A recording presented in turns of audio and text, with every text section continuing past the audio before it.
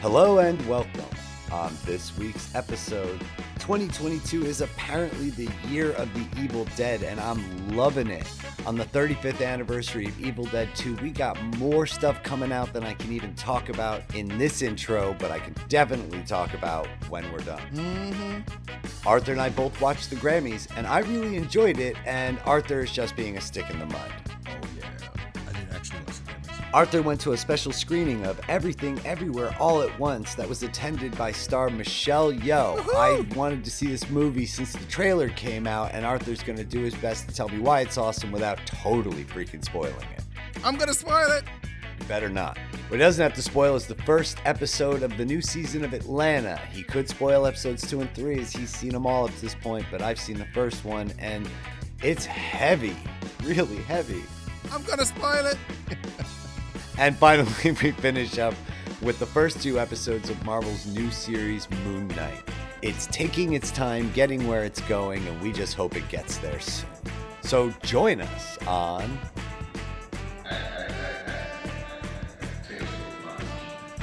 Oh, yeah. No, I feel like I have to put some kind of like tremolo and repeating reverb effect.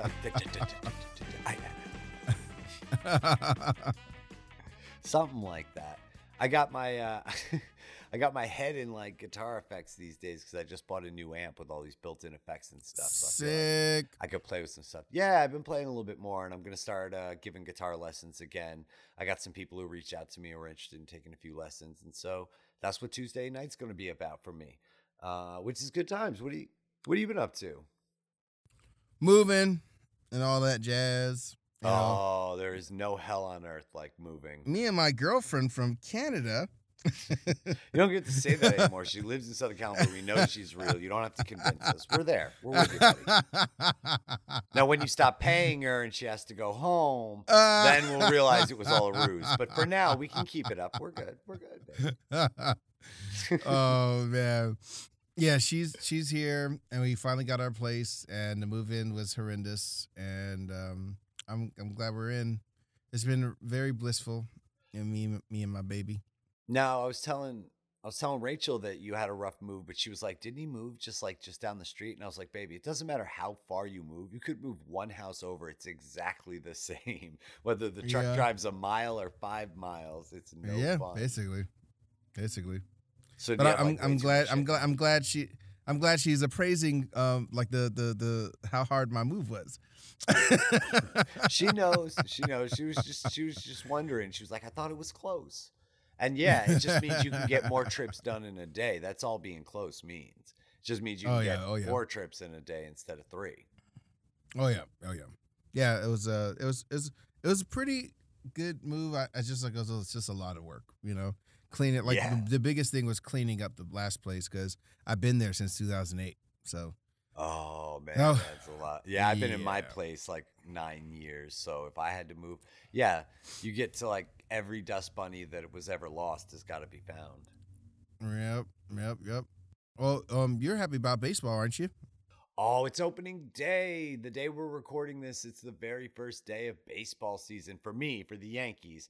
We had a rain delay yesterday, but they opened up with a big extra innings win against the Red Sox, and you know, all the reasons I hate them so much, and I hate baseball and what they've done to the sport and what they continue to do to the sport and the nonsense of it, all of that goes away on opening day. Like, I feel that so intensely 2 weeks before and, 3 weeks after opening day. But for right now, it's baseball, it's back, and we're beating the Red Sox on the first day of the year. That makes me a happy camper. Booyah.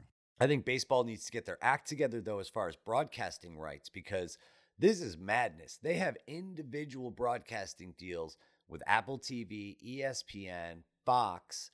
They have their own MLB streaming stuff. They have Fox Sports Go. They have the regular Fox app. They have FS1.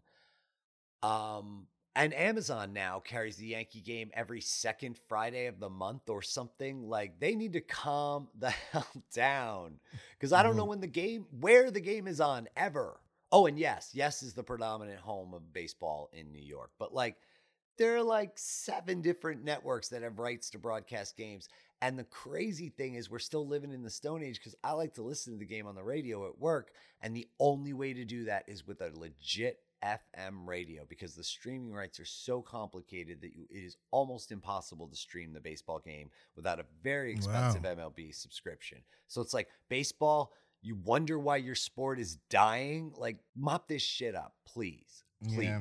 If you're listening to me, Rob Manfred, Commissioner of Baseball, and I know that you are, mop this shit up, please. I'm tired of it. I want to listen to the game, but I don't want to have to listen to static. Like, streaming radio is beautiful. The radio station streams amazingly until the moment the game starts, and then they cut the feed, and you have to listen on an actual fucking Stone Age, Jesus Christ owned one radio, and I don't like it. It even comes in best on AM, so really, just baseball, spare me. Sorry, I know that was a bit of a tangent, but it's late and I'm having coffee, so I'm feeling it. Oh, yeah, you should feel it. You should feel it, baby. I am feeling it, man. We didn't do that many episodes last month because you were moving and I got a bunch of shit going on, but like I'm happy to be talking to you again, and I'm happy to be talking about this kind of shit and doing the show. But, you know, if we're doing the show, I got to say, I'm taking over, Arthur. I'm taking over a spot that has exclusively been reserved for Arthur mother freaking Romeo. And what is that? And I'm taking over the gaming corner. Gaming corner with Tommy. Because for the first time in a fucking decade, I am excited for a video game.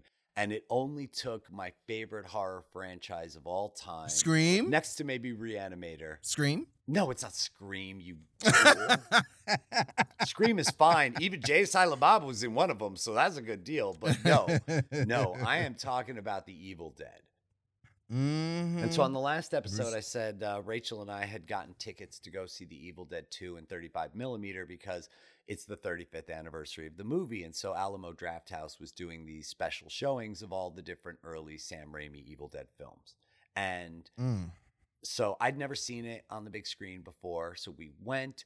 Alamo is a class act. If you have an Alamo in your city, freaking go. The best part about it was that Sam Raimi and Bruce Campbell made all these weird little shorts in high school and college. They showed those before the freaking movie. And in between those little shorts, they showed all these like 70s grindhouse movie previews. Like, you cannot replicate this experience in your home. And I don't know any other theater chain out there that is specifically doing this, but man, that shit was fun. Well, that's fantastic, man.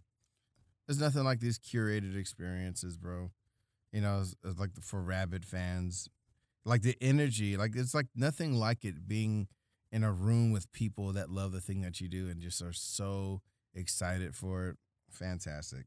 Well, it really elevates the movie-going experience because usually going to the movies ranks somewhere above like a trip to the mall, but less than going to a rock concert. You know, it's like you go and it's an event, but it's not really an event. And this makes it like a thing that you anticipate all month. Like if you had concert tickets or if you were going to Disneyland or something. For people like us, this is it's so much more than what like a movie, a regular old like Marvel Spider-Man No Way Home means to me. And I love that movie and I'm looking forward to seeing all of that stuff, but I don't feel the same about that stuff as I do this particular experience because it's so unique and weird and nostalgic and perfect. It doesn't even feel like it's a trip to the movies, so to speak. It's a wholly different experience.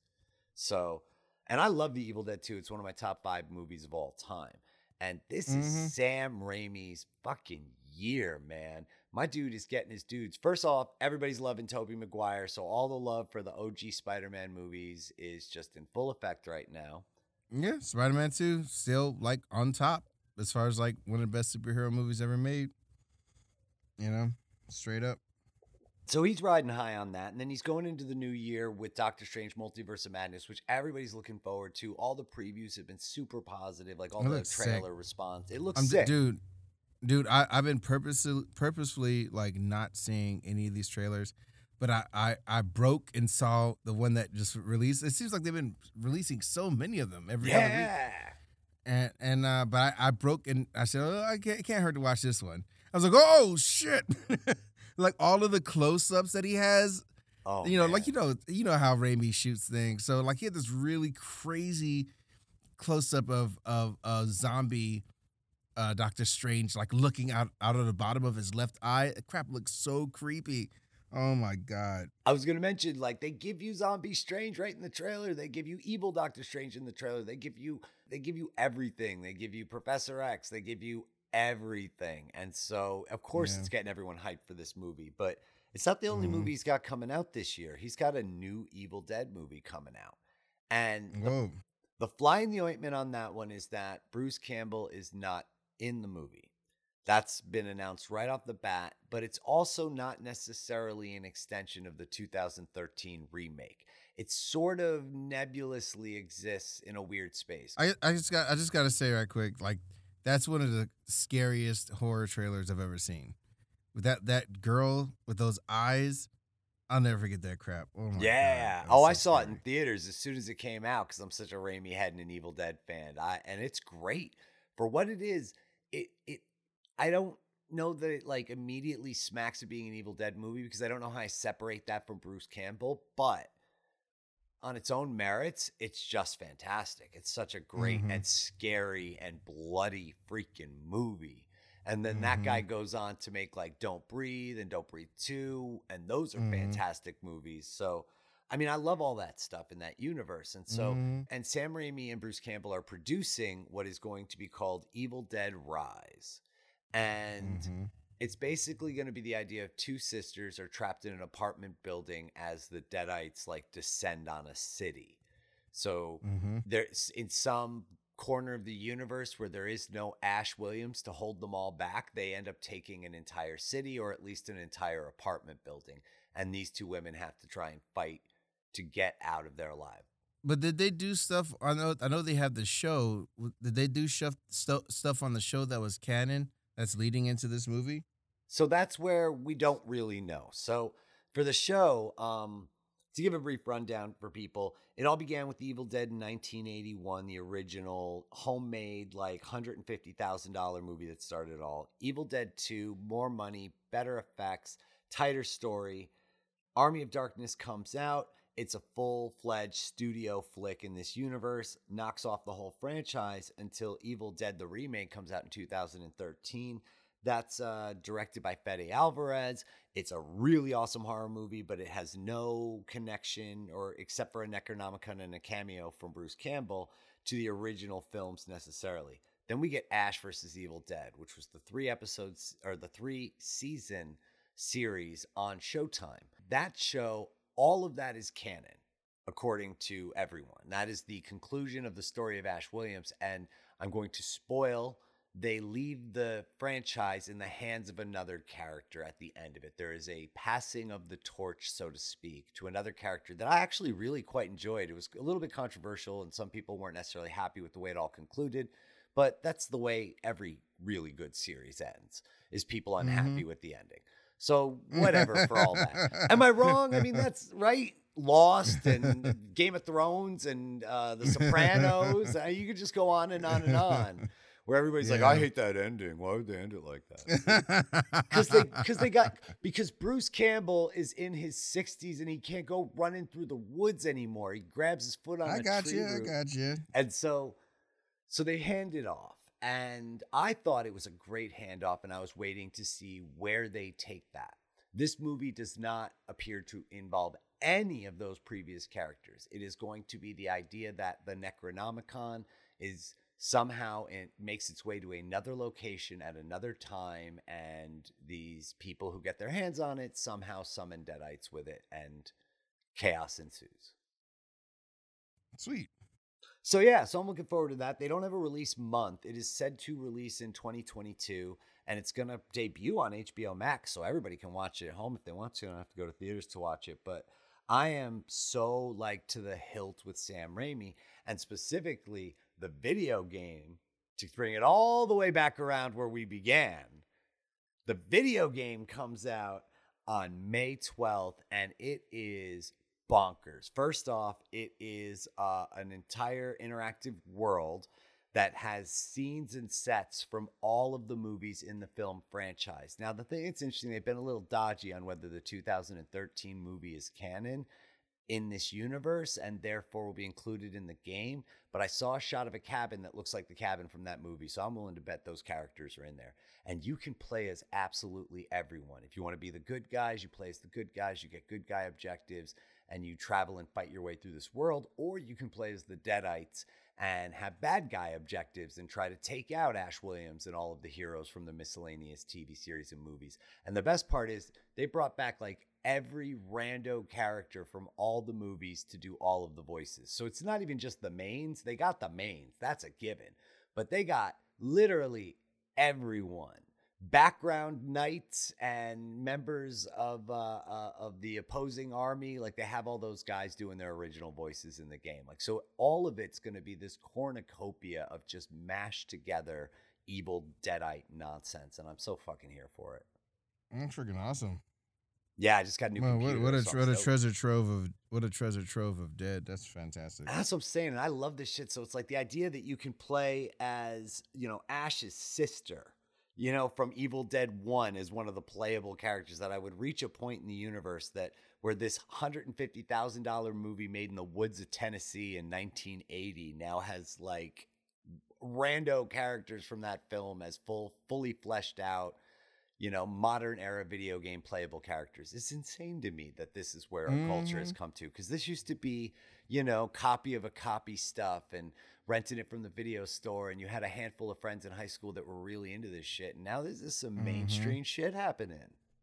Oh, hell yeah. So I hope you get this game too. It is going to be available for the Nintendo Switch, PS4 and 5, all of the Xboxes and Windows. So it's, if you got a gaming system of some kind, I don't really, but I might have to steal Rachel's Switch. That's okay. Those animals can cross themselves. It's fine. I'm gonna borrow her Switch. Animals can cross themselves. She's a time traveler anyway, and so those of you who know the game know why that you're booing and hissing at her already. She's a time traveler. That's so funny. She doesn't care if it's wrong. She's doing it anyway, and so I'll have to borrow her Switch, and I'm gonna get that game, or I'm gonna get it on Windows and just play on my laptop, which I think should be able to hang with it. I got a pretty good one. So. I'm getting back into gaming, baby. You're going to have to get one so we can play together. You can team up with your friends and take on objectives. You could be, I'll let you be Ash. It's fine. I don't mind being Cheryl. I'll be Eric the Red. You'll let me be Ash. I'm taking that shit, motherfucker.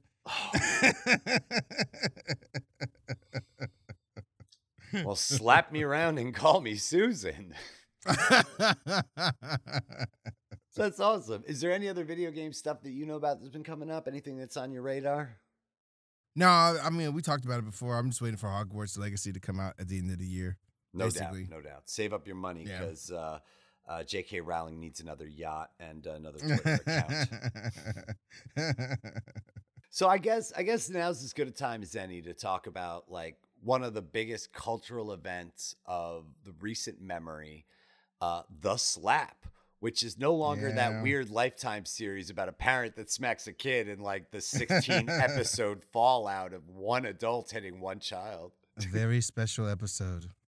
A very special episode with Arthur and Tom. The Slap with Arthur and Tom. The Slap. So let's not spend too much time on The Slap because this shit is funny. Now, you were telling me there were some recent repercussions from The Slap. Well, yeah. You know, at first the Oscars had gotten to Will and was saying that there was going to be, you know, they're deliberating over punishments. I just think it was weird in the first place. I think they were just covering their butts because they were waiting to see where the wind would go, with them saying that, oh, they told him to leave, but he said, no, I'm not going to go, and they just let him stay there. You know, like y'all could have taken care of this during the commercial break and had security. If Will was gonna be that indignant. Well, there were some people who came out after the fact and said that the Oscars, or that they were actually lying about that they never did actually ask him to leave. I knew they had to be lying. There are conflicting stories on it, but there are people saying no, because if they had asked him to leave, exactly what you said, security would have escorted him out. It'd be fucking over. But yeah, like I said, that crowd didn't know what to do. The Oscars didn't know what to do because like everyone was gobsmacked. Everyone loves Will, you know? Like they were so shocked they didn't know what to do. Like I mean, you had this whole room of people, uh, giving a standing O to the brutality, you know, and with no apology to Chris Rock at the end of that night. You know, That's true. yeah. So I definitely feel conflicted about it because as a black man, I can see another black man as a human.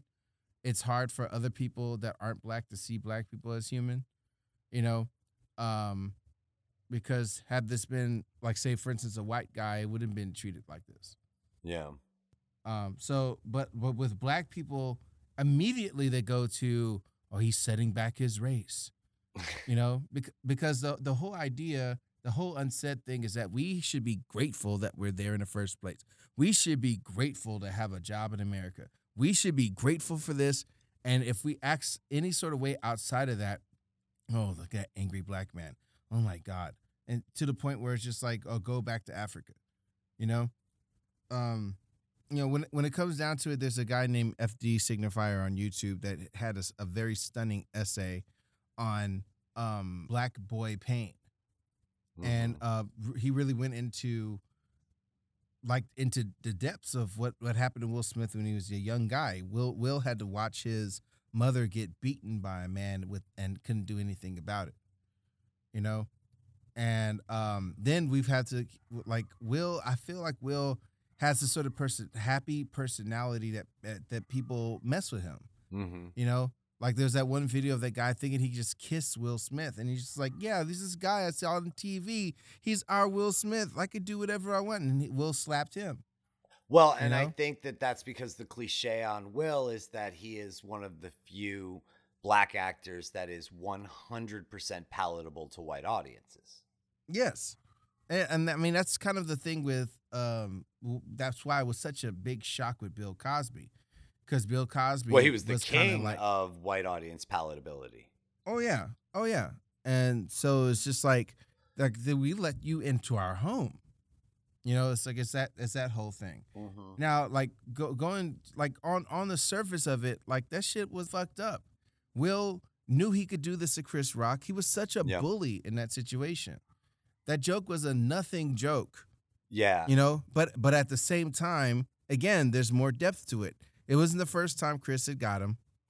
And if you can imagine egos, like the egos of Hollywood, Tom Cruise, Will Smith, I wouldn't say Brad Pitt, but Brad Pitt would deserve to have an ego like that. Denzel. But it's just like, I wouldn't even say him real. Like Denzel's like really real. He's like a real brother, you know?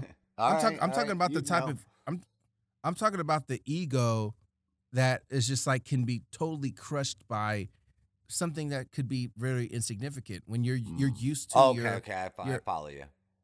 Yeah, you're used to your bubble of yes people, and with saying everything that you do is great. Everything that you do is great. And then there's that one time, that's what makes the Oscars, the last thing that makes the Oscars so great is that when they get the right host, they could get somebody like Ricky Gervais to take the piss out of everybody. Right. You know, because it's they should have that. They should. That's like their taxes. It's true. For having a career like this, you know. And no, but you're 100% right about what it does to them because they become so consumed by their bubble that even the slightest offense feels like transgression. Yeah. And it's just like Will even said as much in his weird speech at the end. That was fucking weird. Yeah, in this career where, you know, but he's saying some truthful things. You're in this career where you have to take a lot of stuff, you know? And I can't imagine what it's like to be a black person on top like that. Usually our black people fall. You know, Whitney Houston, Michael Jackson, James Brown, Chuck Berry. Oh, no. Wait a minute. Hold on. Pause. Whitney Houston, Michael Jackson, James Brown, fine. Fuck Chuck Berry. Fuck Chuck Berry. Sorry, I said it. Fuck Chuck Berry. He took himself down. That's fucking disgusting. That dude was gross. That's not cool. Nah, fuck Chuck Berry. What I'm saying is it leads these people. I'm not saying these people are innocent or guilty. I'm saying you ride a place so high, you wind up like taking yourself to some very dark places. A hundred Like that's percent, 100%. Where the pressure and because you don't yeah. even have the weight of your performance and your career like other artists do, but then just like you were talking about earlier, you have the weight of the representation of your people and Oh that yeah. standard that comes with it, where you're expected to be this role model, and especially in that situation where you have a prominent black comedian presenting the award to Questlove of all people, like for a Mm-hmm. documentary about the black community and about a significant event in his lifetime. And so you have so much of this encapsulation of that culture, and then you have this ugly event right on top of it. And so there's Mm-hmm. so much more pressure in all of that than for Taylor Swift to go up there and get her 16th Grammy or whatever, you know? Oh yeah. Oh yeah. No, I get that. And I think that Smith snapped, and I think Chris Rock was a consummate professional, because there's a great little bit when you tune in on the audio where he's like, because Will is yelling at him, keep my wife's name out of your mouth, blah blah blah, and he goes, I am, and then he goes, ooh, I could, all right. Anyway, Yeah. Oscar for Oscars are, okay, let's move on. You know, he like stammers and Yeah. then he gets into it. But like he has that moment where he goes, ooh, I could, because everybody else on Twitter has made the obvious joke because of the recent developments between Will Smith and his wife and her extramarital activity, shall we say. Oh yeah. And so the I mean, low it's hanging just fruit is there. yeah, constantly embarrassed, constantly having his like because Jada that's kind of been her only thing this whole time, is kind of like this blazing, like uncomfortable truth sort of reality series that she has, Yeah. you know. Um and it's just like, I mean, we're watching the trauma of her family unfold all the time, Yeah, we you are. know, and that can't feel good, you know.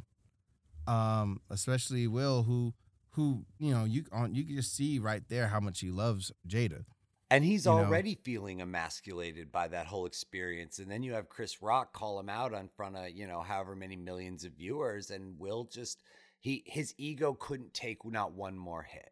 And so I mean, he lashed out. how did Chris Rock call him out? Well, no, what I'm saying is that when he made that comment to Jada, like Will Smith is already feeling emasculated because of that whole situation with Jada prior. So Mm-hmm. then you're at the Oscars in front of the whole world, and this dude rags on your girl right in front of you, Mm-hmm. and you're Mm-hmm. already feeling emasculated, and maybe you lash out. Yeah, I mean, Chris made a bigger dig 4 years ago when he's like, you're boycotting something you weren't even invited to, you know, like that's when Right. he first kind of made that joke about them, and what sucked about that was Jada was actually wishing him good luck even before that happened. She had a video where she was talking about why she was boycotting, and she said to Chris, because she originally was cast members with Chris on the Madagascar movies, Mm-hmm. you know. So she was just wishing him good luck, and then like he just turned back at a time where it was Oscar So White, this black comedian Right, goes right. and like basically shucks and jives for the white audience, you know, like that was a little testy and probably a preamble to something like this, you Yeah. know. Well, I mean, Um, Chris Rock was as much of a professional as he could be. I mean, he could have taken Will Smith apart. He's a professional comedian. He knows how to deal mm-hmm, with shit like this. And he didn't, and he yeah, showed class and tried to let other people have at least what was left of their moment. That was the other thing, is that it robbed so many people of any sort of analysis or retrospective following the Oscars, because nothing else mattered except this. You have Jane yeah, Campion winning as the only woman ever to win 2 Oscars for Best Director. You have mm-hmm, so many achievements. You got Questlove wins an Oscar. You got her HER. She wins for Best Song, and like all of that stuff got overshadowed by one stupid thing. So, and here we are. This is the predominant thing that we're talking about on this. But I don't really care too much about award shows, the Oscars, who wins the Oscar, who doesn't win the Oscar, shit like that. But I got to say, I watched the Grammys, and I know you didn't. I know you didn't, because the only good awards show in your mind is the BET Awards show. Yeah, that's BET Awards. I know. Shout out to BET Awards. No, also the Tonys. And the Tonys. Yeah, okay, all right. Amen. Amen. Yes, and the Tonys. So the BET Awards and the Tonys are the only good ones in your opinion. But I got to say, dude, I want you next year to give the Grammys a shot, because I had not watched. I know there's good, but I know there's good performances. Like, I mean, no. Well, like, hold on. Kendrick Lamar's performances on the Grammys, like about 7 years ago, is one of my favorite live performances ever. You know? It's I don't even want to get into it, but like, I'm sick of what the Grammys represent, and that's why I'm not watching it. You know? Okay, well, there's good performances and there's great performances, and then there's the shit that they put on the other night, which was something else. Just tell me if you would buy a ticket to this lineup where it's Billie Eilish, her, BTS, Jon Batiste, Lil Nas X, Olivia Rodrigo, Rachel Zegler doing freaking songs from West Side Story, Silk Sonic, of course, and then finishing the whole night off with the Brothers Osborne. Like, what an amazing lineup that. I mean, that's a lot of times I look at the lineup and I'm like, oh, that looks good, that looks good, that looks good. Every single one is a banger, and this isn't even all of them. Chris Stapleton is there. Like, madness how good this lineup was. And every one of them doing like their A fucking material. And Trevor Noah hosted the hell out of the whole thing. He got the slap reference out of the way right in the beginning, so that was good. And he legit funny, working the crowd, working the whole show. And he started off by saying, this is not an award show where we will have musicians performing. This is a concert where occasionally we are going to give out awards. And then they lead the whole thing off with Silk Sonic. I mean, that's how they dive into the whole freaking thing. So, I mean, it was, I'm not a Grammys guy. I'm not an award show guy. I watched this for hours the other night and was transfixed. Shout out to the set designer, whoever designed all of the different sets for these different performances. Every single performance felt like it was on a custom-built stage just for that 5 minutes, and everything worked flawlessly, all the lighting and special effects. Billie Eilish sang her song in a makeshift storm in the middle of the stage while standing on an apartment that was upside down and underwater. Like, I don't even know what I saw. I just know that it was the shit, and if her brother keeps trying, he might have his own career. He's trying. God love him, he's trying. And even Trevor Noah was ragging on him through the damn show for that. Like, what's your Phineas? I mean, do you have a last name? Do we know it? Why don't you just go by Phineas Eilish? It couldn't hurt. And so, really funny stuff, really great performances. I think the wins were well deserved. Olivia Rodrigo just killing it. Like, what an amazing performance. Jon Batiste, I was not super familiar with him, and he's a wonderkind. He's amazing. And that was something else about this show, was the return to instrumentalism, because music has largely in recent years gotten very digital. Lots of computer-based stuff, because the cost of entry is relatively low to the idea of buying guitars and amplifiers and drums and all this other shit. You just buy a laptop and you have all those things inside of it. So it's no surprise music typically gravitates towards the lowest cost of entry, because that's where the most people are playing. And the Grammys this year really seemed to focus on instrumentalism. Like, to watch her go from playing the drums to playing the guitar with Lenny Kravitz on her Oscar-winning song, like, what an amazing show of instrumentalism. I knew she could sing, and we all know she's gorgeous, and all of that's a given. But like, to watch her go and to perform with such precision on those instruments.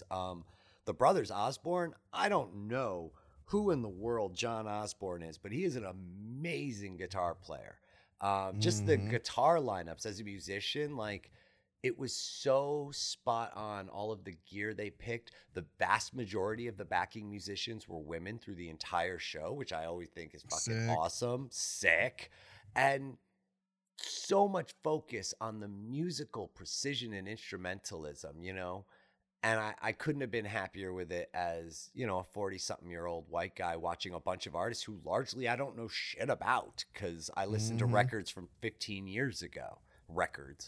And so I don't know shit about Jon Batiste. I don't know Olivia Rodrigo. I don't, you know what I mean? I barely knew Silk Sonic. I barely knew her. I mean, Billie Eilish, of course, because I'm not dead, but really, really good shit. So I hope if you're listening to me and if I've convinced anyone else over the course of this conversation, give it a shot next year because I think that they're trying, man, and they're trying to win you back, and they won me back a little bit. And if I can win you back a little bit, maybe then they'll be encouraged to continue to do better.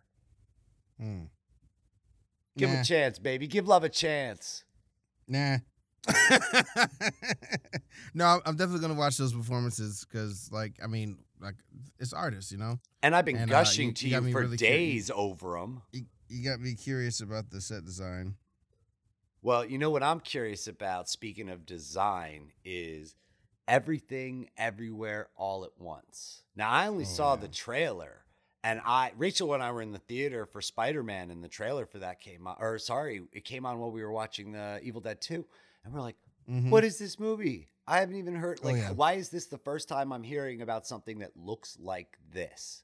It looks gorgeous, man. What is this movie? You've seen it, right? Yeah, of course. I know. Yeah, I mean, first of all, I believe it's an A24 movie.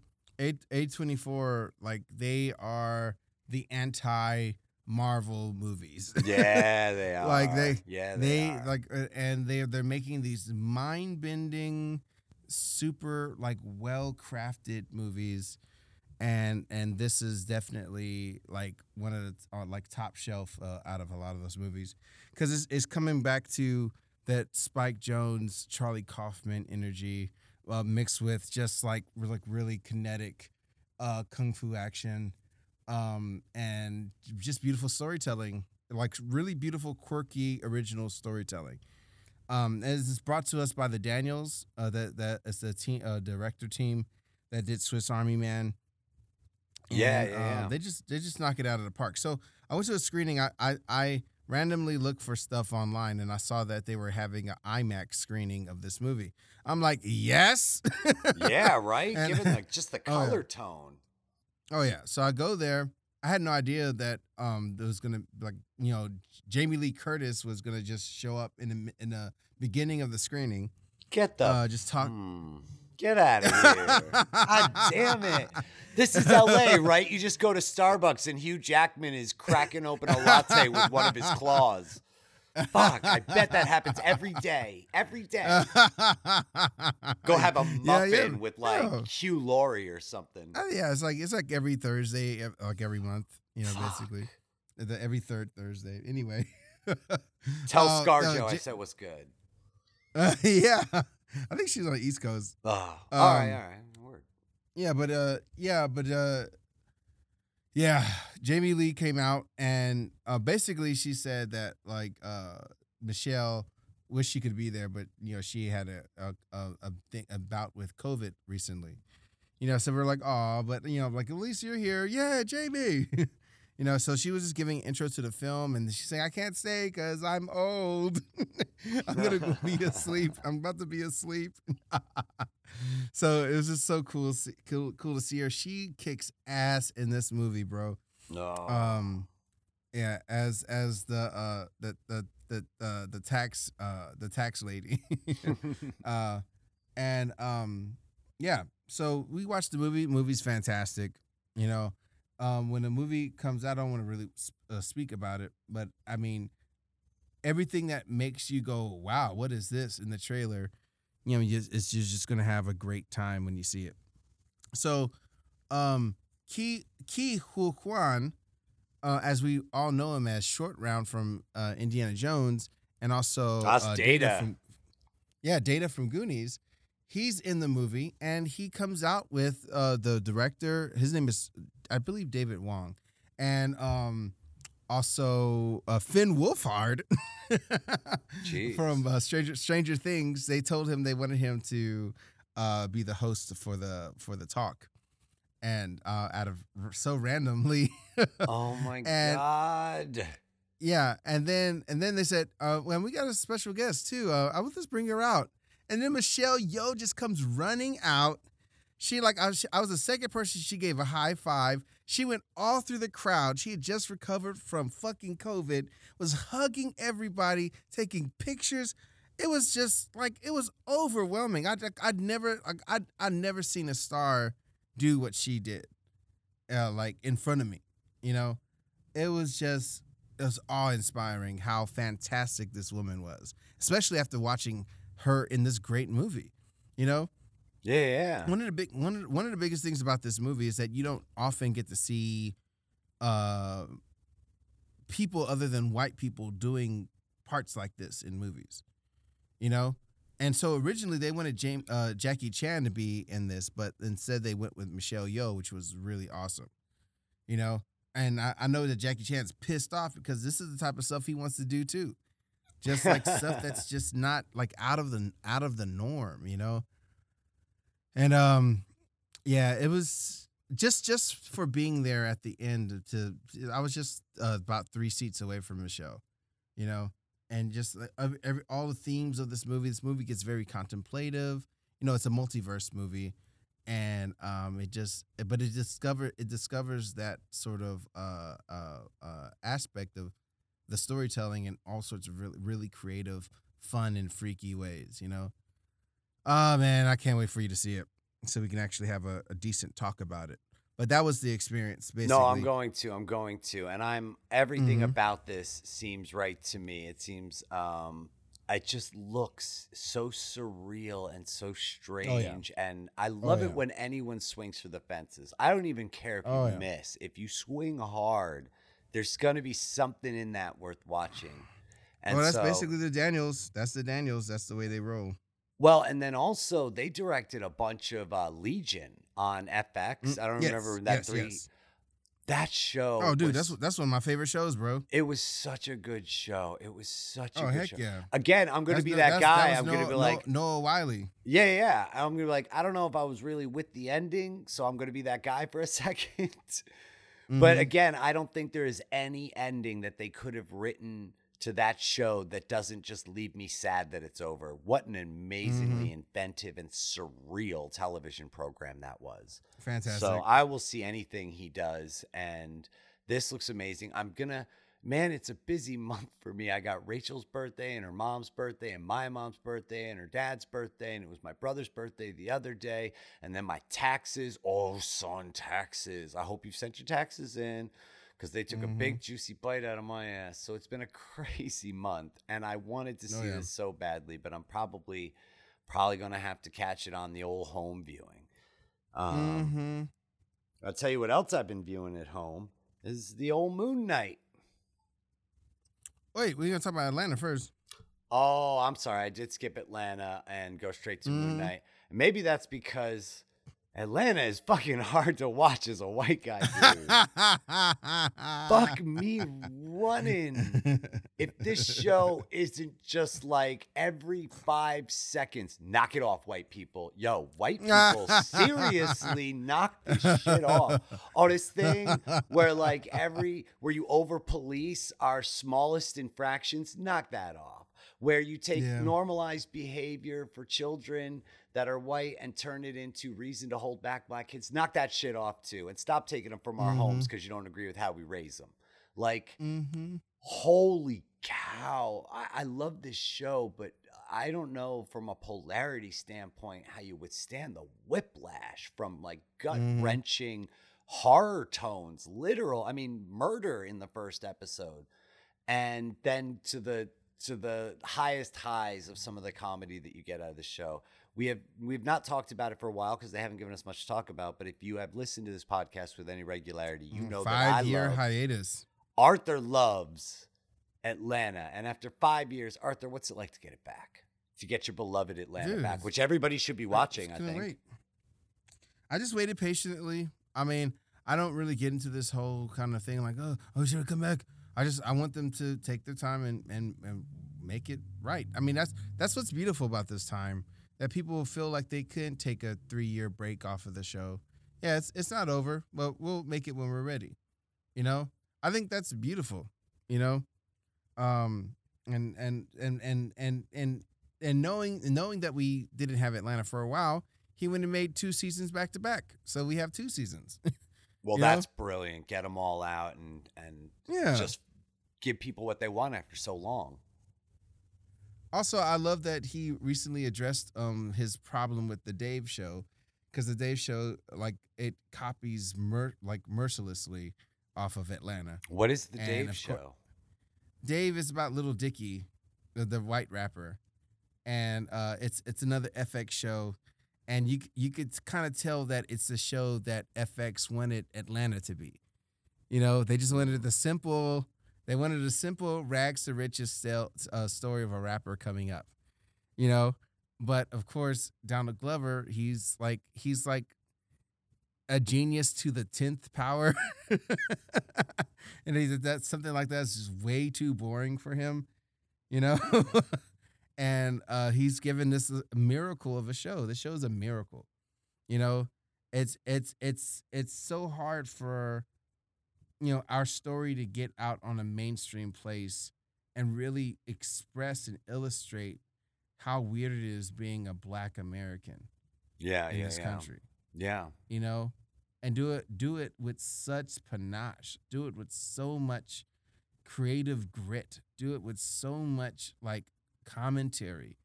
Do it with like just doing stuff that's just beyond anybody, storytelling wise. And like his ability to express the absurdity of all of our behavior to everyone. Like, I never saw a show that explains better the Black experience in a white country, and you know, and to a large degree the way that white people perceive Black communities. And so this really provides so much incredibly thoughtful insight into the nuances of those interactions in a way that either, you know, ethnicity can easily identify and absorb. It's like 12 episodes of that last moment in Get Out. You know what I mean? When those lights roll up on him at the very end of Get Out, you hold your breath because you know he's right, but you also know he's fucked if that's who it might be. And somehow Donald Glover captures the tension of those 15 seconds and stretches that out over an entire season sometimes. Oh yeah. So the episode at hand we're talking about, you know, we've been waiting for Atlanta this whole time, and it's a story. It winds up being a story about this kid, like, and it's not like they had an episode that featured Earn when he was a kid. So this definitely wasn't that. This was something that was like current, and it's about a kid that we never even seen before. You know, kind of acting like any kid would in the class. You know, he got on the desk and stuff, but like the way they dealt with it was a little ridiculous. And he, you know, all at once this stuff is talking about how we're viewed at school, and like how our parents have to deal with the situation. Like they're constantly trying to put Black kids in special ed. Yeah, you know, they are overrepresented. They're constantly trying to do things like that, and you have a Black mom saying, "Oh hell no," you know, y'all trying to act like we were trying to act like because of your standards that we're like not anything that's on your level, and anything that's different immediately is negative and bad and alien. Right. You know, so we wind up being in a situation where this boy winds up going to foster care, which I deeply relate with because I was in foster care for 9 years. Like, it's no freaking joke. You know, like I lived in over 20 homes. You know, so this episode was definitely triggering. There was a time where I couldn't watch anything with foster care stuff. Like I watched White Oleander one time and I broke the fuck down. Jesus. And that was about a white girl in foster care. Oh my God. So, The Miss Pellegrin series of books was like right on the cusp for you. Like, I don't know, it's kind of fantasy, but those kids are definitely orphans. Fuck. I'll read a little bit. Yeah.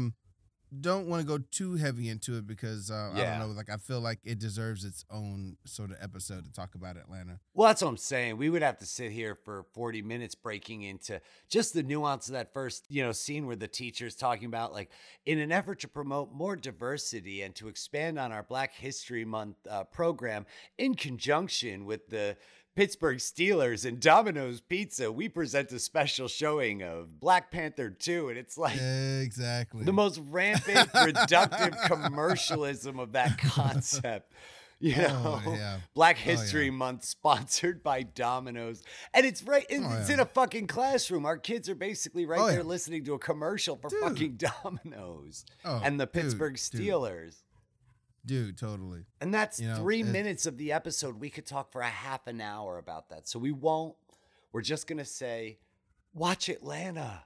If you're not watching, it's maybe the smartest, most biting, episodic television on television right now. Rachel's funny. She's like, it's a little heavy for me sometimes, but she's even whiter than I am. So, part of the reason why I think you and I get on, Arthur, is because I did grow up in a predominantly Black neighborhood. So it's not like and I don't mean to say like, I understand Black people, but what I mean to say is like, Tommy got the Black pass, y'all. Tommy got the Black pass. Is that I grew up in the middle of those households. I did observe those homes, and I did also get to see the juxtaposition of that and what I had in my own home. And someday, Arthur, you're going to explain this washcloth thing to me.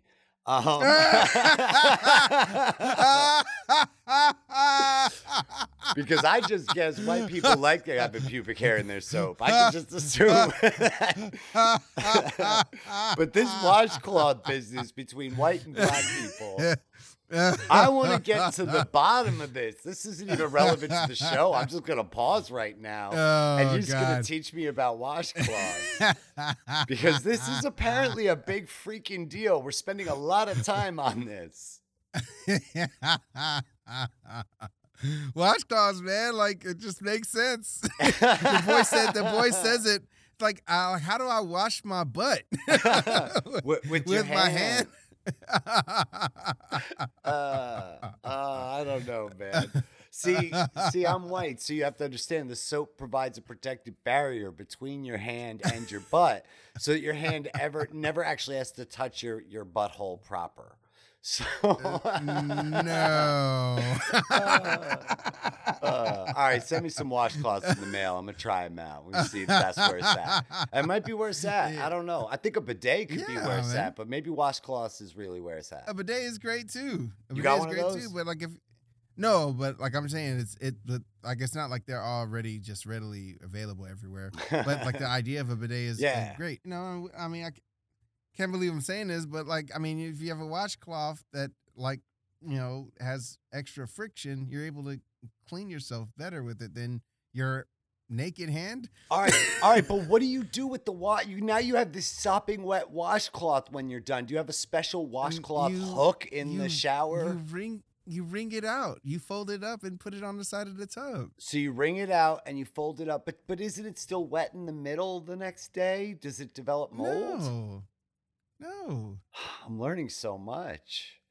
You wring it out. It's just like a towel. A towel is damp and then it's not damp. No, but I don't take my towel into the shower. If I took my towel into the shower, it would be soaking wet. But it's just damp. But when if you I'm wring, done. This is so hilarious. If you wring out a hand, we are fostering racial understanding right now, Arthur, on the washcloth issue. This is way more entertaining than anything we have to say about fucking Moon Knight. I think for people, this is way more enlightening. I think this is better. If you wring out a hand towel, it's going to be just about as damp as any towel would be if you washed yourself off. So it's not even a thing. I think it's going to be more damp than a regular towel. I think that's too much. Yeah, I but think it's really wet. I think I would want a special hook to hang it so it could like dry open. You can do that too. You could do that too if you need sew a little loop on it so it could hang. All right, we did get off the beaten track, but I think maybe the tagline for the episode is Moon Knight, less entertaining than a damp towel. We have more to say about a damp, small towel than we do Marvel's Moon Knight. Well, speaking of Moon Knight, we should get to it. Speaking of Moon Knight. Yeah, speaking of Moon Knight, what do you think about Moon Knight? Well, not enough towels, clearly. It looks like his costume is made out of towels. Oh, man. Well, you know what? I know. See, so this is where we're going to differ. So for people who don't know, Marvel has just released its next TV series, and Arthur and I were over the moon about all the waiting for a laugh track? I was waiting for something. Over all of 2001's oh my God. Marvel properties. And I can't. What am I doing with my life? We were really into all of the stuff that they did in 2021. You know, What If and WandaVision and Loki and Hawkeye. I mean, yeah, all of it was great. All of it was great. And so now it's 2022. It's time to get the ball rolling again. And the first serving we get is Moon Knight. And I was not a huge fan of the comics. I had a good friend of mine when I was a kid who loved Moon Knight. Arthur, you also, right? You're not a big Moon Knight guy. Me neither. Look, there are a lot of books. I knew about him. I liked when David Finch drew him. Well, Arthur and I grew up poor, so you were buying your core books, and that's all you were going home with. Your mom was like, you can have 3 books, and if you were Arthur and me, they were all X-Men book and maybe an occasional Fantastic Four or something. Some Batman thrown in. But basically, you had your few books. So Marvel's Moon Knight and all the other characters in that sort of sphere were a little bit more peripheral than some of the more mainstream characters. But I at least have a bit more of a familiarity with it. But admittedly, these shows shouldn't require a degree of comic familiarity. They should be entertaining on their own. And I think what we're getting out of Moon Knight is we're getting a studio that has fallen in love with being able to pull the taffy. You know, when you do a movie, you've only got a certain amount of time and you got to jump from beat to beat to beat, and you really got to get into it and get into the story fast. But when you've got 6 hours to tell a story, you can really go slow on some stuff. And I think that maybe they've turned that dial up just a little bit too high on this series. What do you think, Arthur? Yeah, I think Moon Knight looks silly. I think that costume is ridiculous. I mean, that doesn't mean he doesn't have cool costumes in the comic, and they're probably going to get to that, especially when they go to one of his other personalities where he just has that slick suit, whatever. But honestly, I like the show more for Oscar than anything. I feel like they did a great job landing an actor to do some stuff that you don't really see a lot of MCU actors getting to do. Yeah, it's about time an American does a British accent for 6 episodes. Ha! And fantastically. He does it so He's so natural. On. It's so spot on. Spot on. Yeah, he's great. And it's one of the first times I just wish you could take the superhero stuff out of it and make it a nice, like, psychological thriller. Because he's so good in it, you know. The Moon Knight stuff, you know, it has like echoes of Venom, oddly enough. with all of the voiceover stuff. It's so funny you said that because I looked at Rachel and I said to her, I'm pushing back kind of hard against the voice they chose. Like, I really feel like, yeah, I get it. You're possessed by a god. I feel like it should whisper in your ear, not talk to you like it's Mr. Movie Phone. You know what I mean? Yeah, and I love F. Murray Abrams. Abraham, F. Murray Abraham. Yeah, from he plays Salieri. Oh, I know him as the uncle from 13 Ghosts. Oh, but cool. No, I mean he's a consummate, Hollywood character actor from a lot of stuff, and he's great. But he is doing like a, Mark, get from point A to point B. It's like you feel like you're some weird narrator in a bad video game. Turn left. It's like or my Garmin or something. It's got your GPS voice.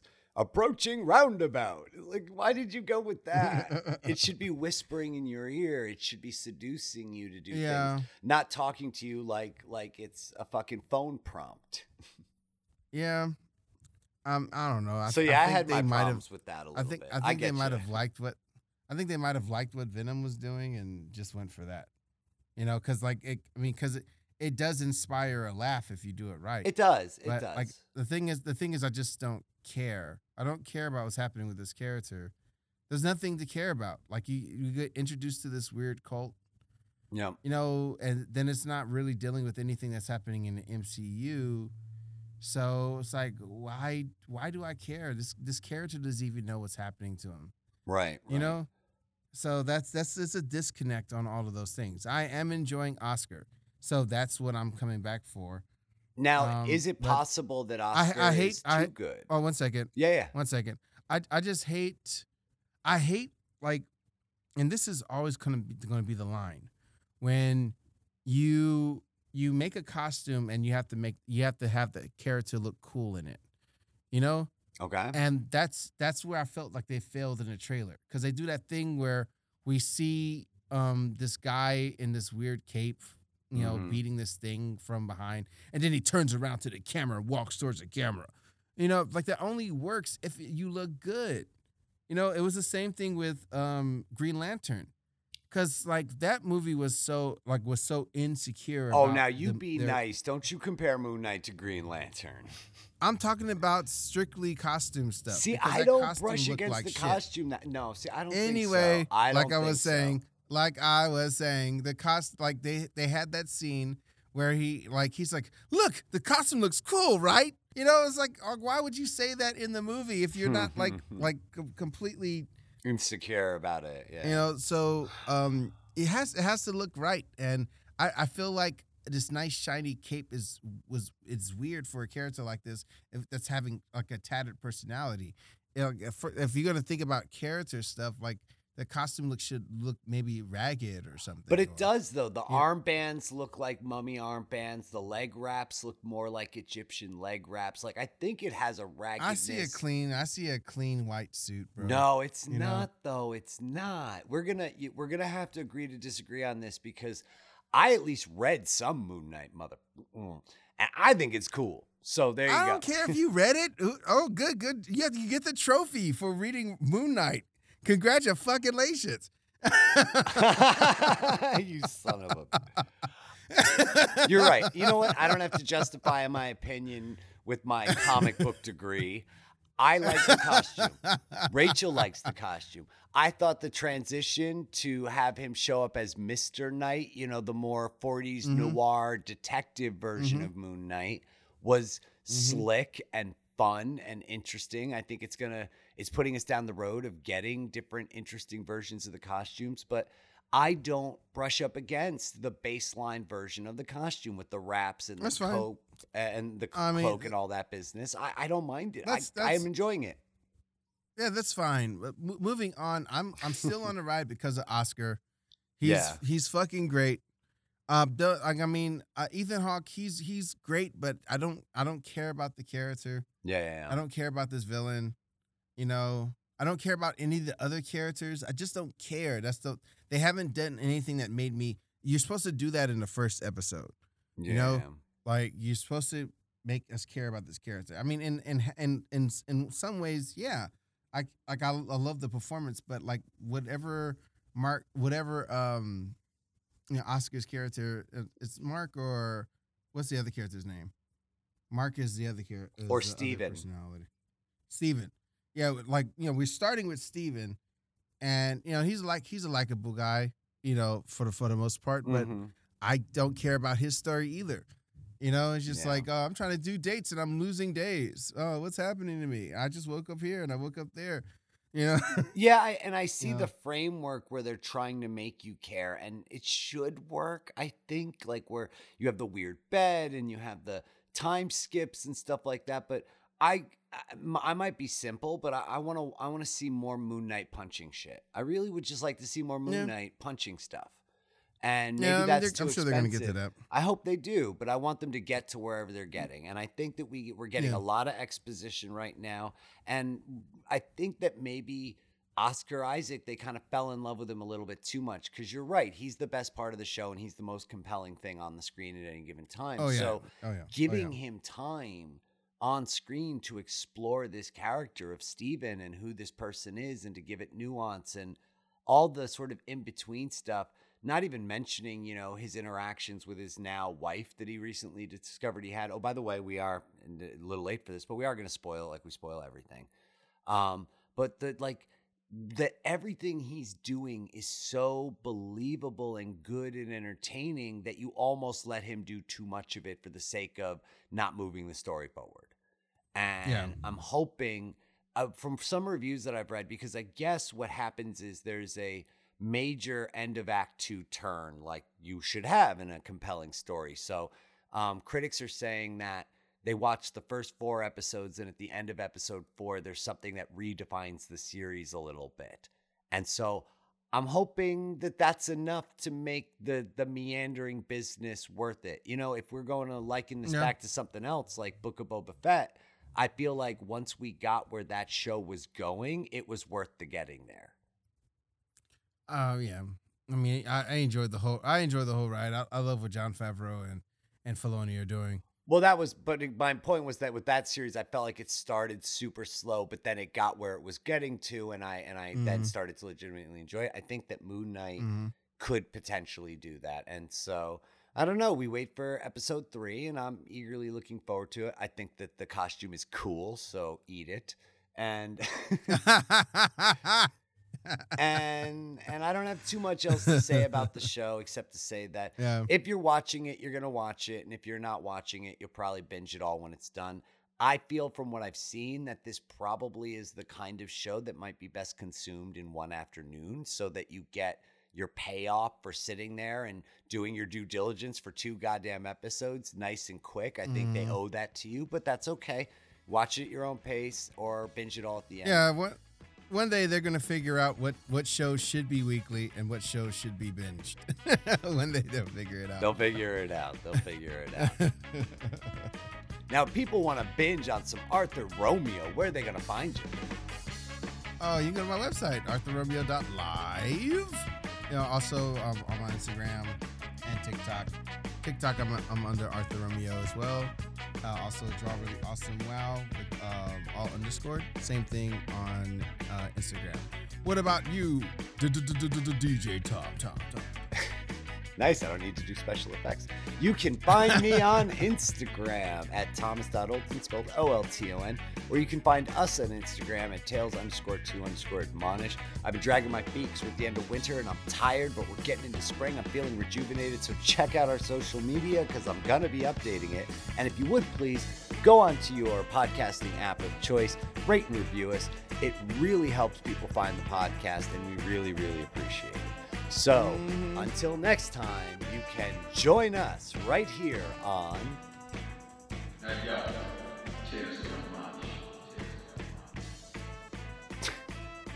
What was that? Was that you just being black, or is that a black thing? Yeah. It's inspired off of Amazon, Atlanta. It's like the washcloth is a black thing. No, it's like no. Seriously though, stop recording and let's find out. I want to talk about this washcloth thing. But off air. Thanks for listening, everybody. Bye. Paper boy.